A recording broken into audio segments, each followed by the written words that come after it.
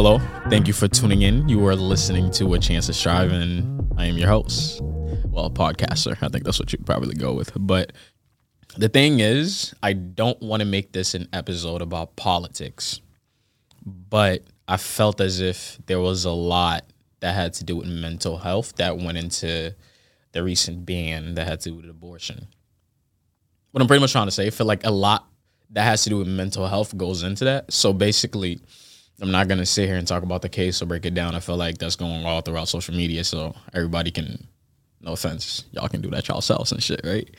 So pretty much my point of view is just, how does this affect people's mental health moving forward? Okay, so yeah, pretty much, yes, this is technically something that will affect men, but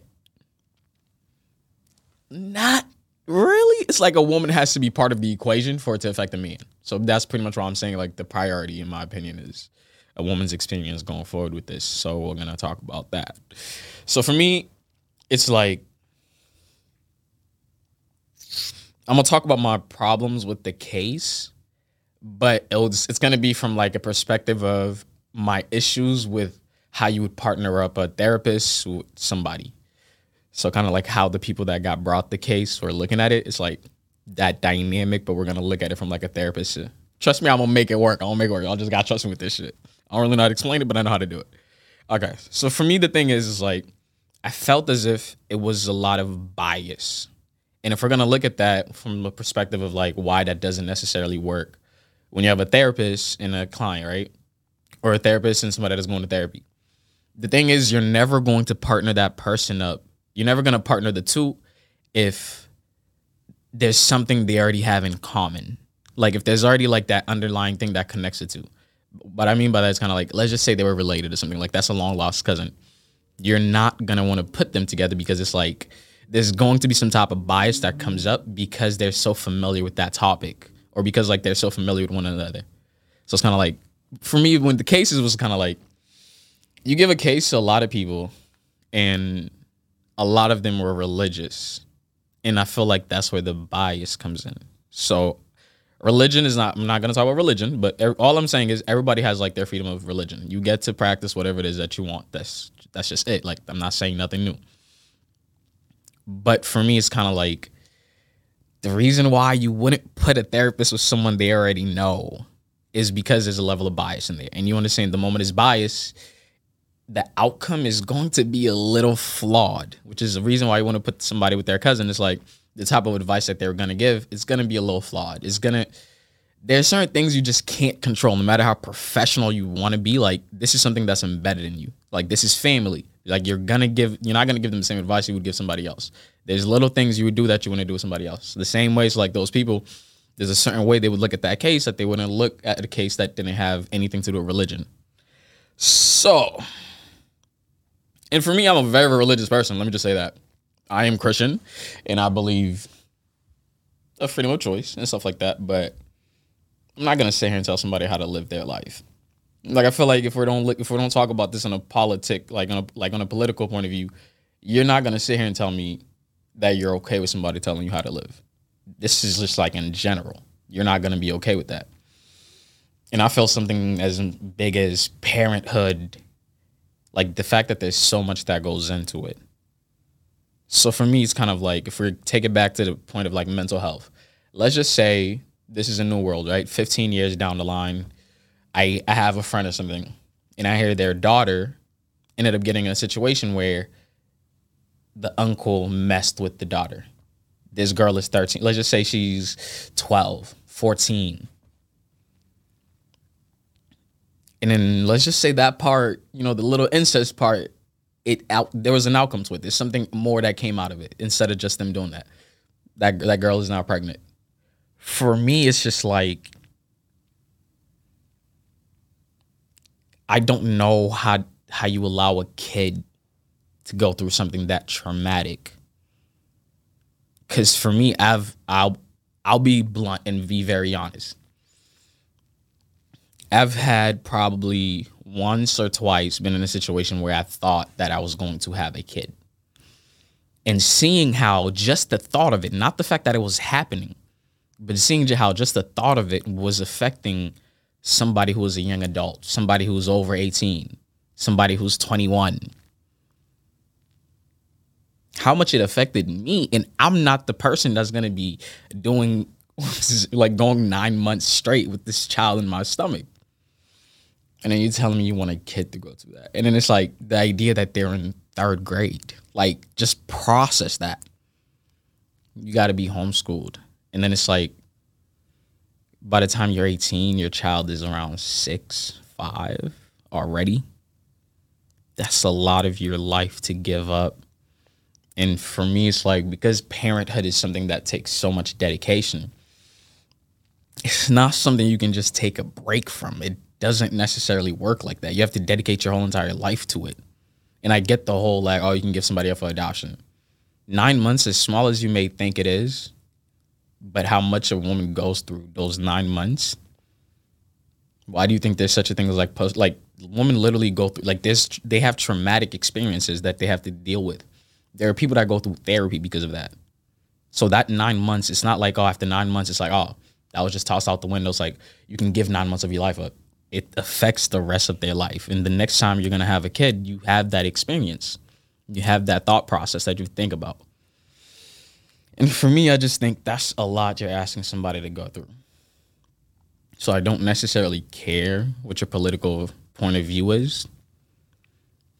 But to make it one of those things where it's like I'm trying to say, oh, this should have happened, right? This is the reality of it. So I'm not going to make it a thing where I'm saying I wish it was another way, because that's giving my political stance on it. This is the world we're going to be living in moving forward, until something else happens, or if this case is even looked at again. Moving forward, if you understand that people are going to be dealing with this, and the level it's going to be on is going to be 10 times worse because of how young certain kids will just get stuck in a situation where there is no other choice. That choice has been taken away. Abortion is banned. That's what it means. So now it's like, if you understand people are going to go through something that traumatic, do you just change this and you make it a law and you ban abortion, and then you do not provide any help for these kids and do not set up more funding that goes towards mental health that helps kids at that certain age, therapy that's specialized for somebody who's under 18 that's going to have a baby? Like, is there funding that's going to be given for things like that? For me, it's like, I get it. Like, it is what it is. That's just what's going to happen moving forward. But there's going to need to be a lot of priority on people's mental health. Because even while it was a choice, people were still dealing with things like this. So now that you don't have a choice, I guess people are really, like, we're going to have to have safe sex.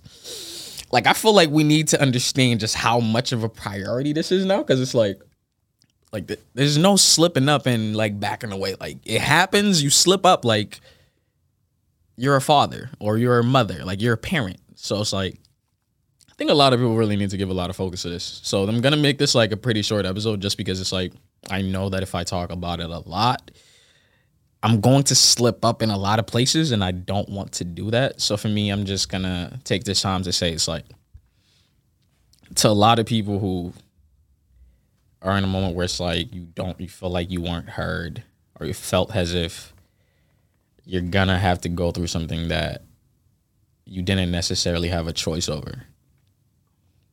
It sucks. And there's really, like, nothing you can say that makes it better. But all I'm saying is, no matter who in my life ends up having to go through one of those situations, I'm going to say for myself, I will make sure that I am the most support that I can be to somebody like that. And to anybody that's listening to this, understanding that this is what some people are going to have to go through because of this decision that was made. Understand that if this happens to someone, I get how we used to look at it at a certain point.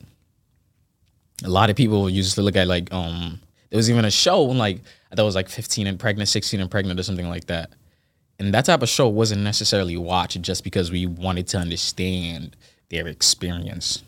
A lot of people watched that show because they thought it was funny, because they thought people who made the decision to keep a kid at such a young age, there was a level of immaturity that was there. Oh, you made a mistake, and, like, this is how you're acting.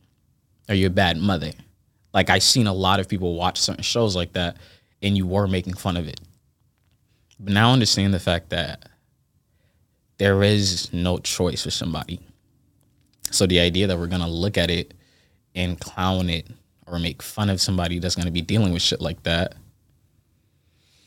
try to think about how much that person is already dealing with and think about how sensitive they are in that moment to any little laugh or looks. But yeah, so I think this is going to be like the very first episode I have that's like under 15 minutes type shit. But I did want to come here and actually talk about this and just that. I didn't care about doing a Q&A. I didn't care about making it extensive. I'm not going to hold you. I had a whole entire bullet points thing. I stopped going through it after like the first 3 bullets. But I just really hope that nobody in my family ends up having to go through some shit like that. And the thing is, it's like I have nieces at a very young age. And knowing the fact that if one of them got raped, I would have no choice but to be an uncle, and she would have no choice but to be a mother, no matter what age it is. That's not some shit that's easy to just accept. And the fact that majority of people feel the exact same way, but no one has the control over that shit. But yeah, I'm an uncle that has to worry about some shit like this happening, knowing the fact that my niece is not gonna have a choice.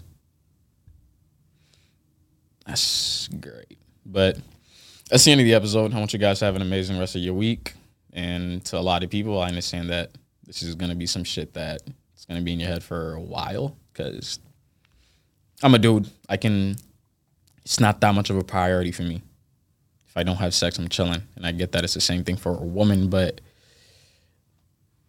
you're the one risking that 9 months and not me. So there's less of a fear or less of traumatic experience that I would go through in comparison to a woman. But yeah, enjoy y'all week. I honestly hate this shit, but yeah.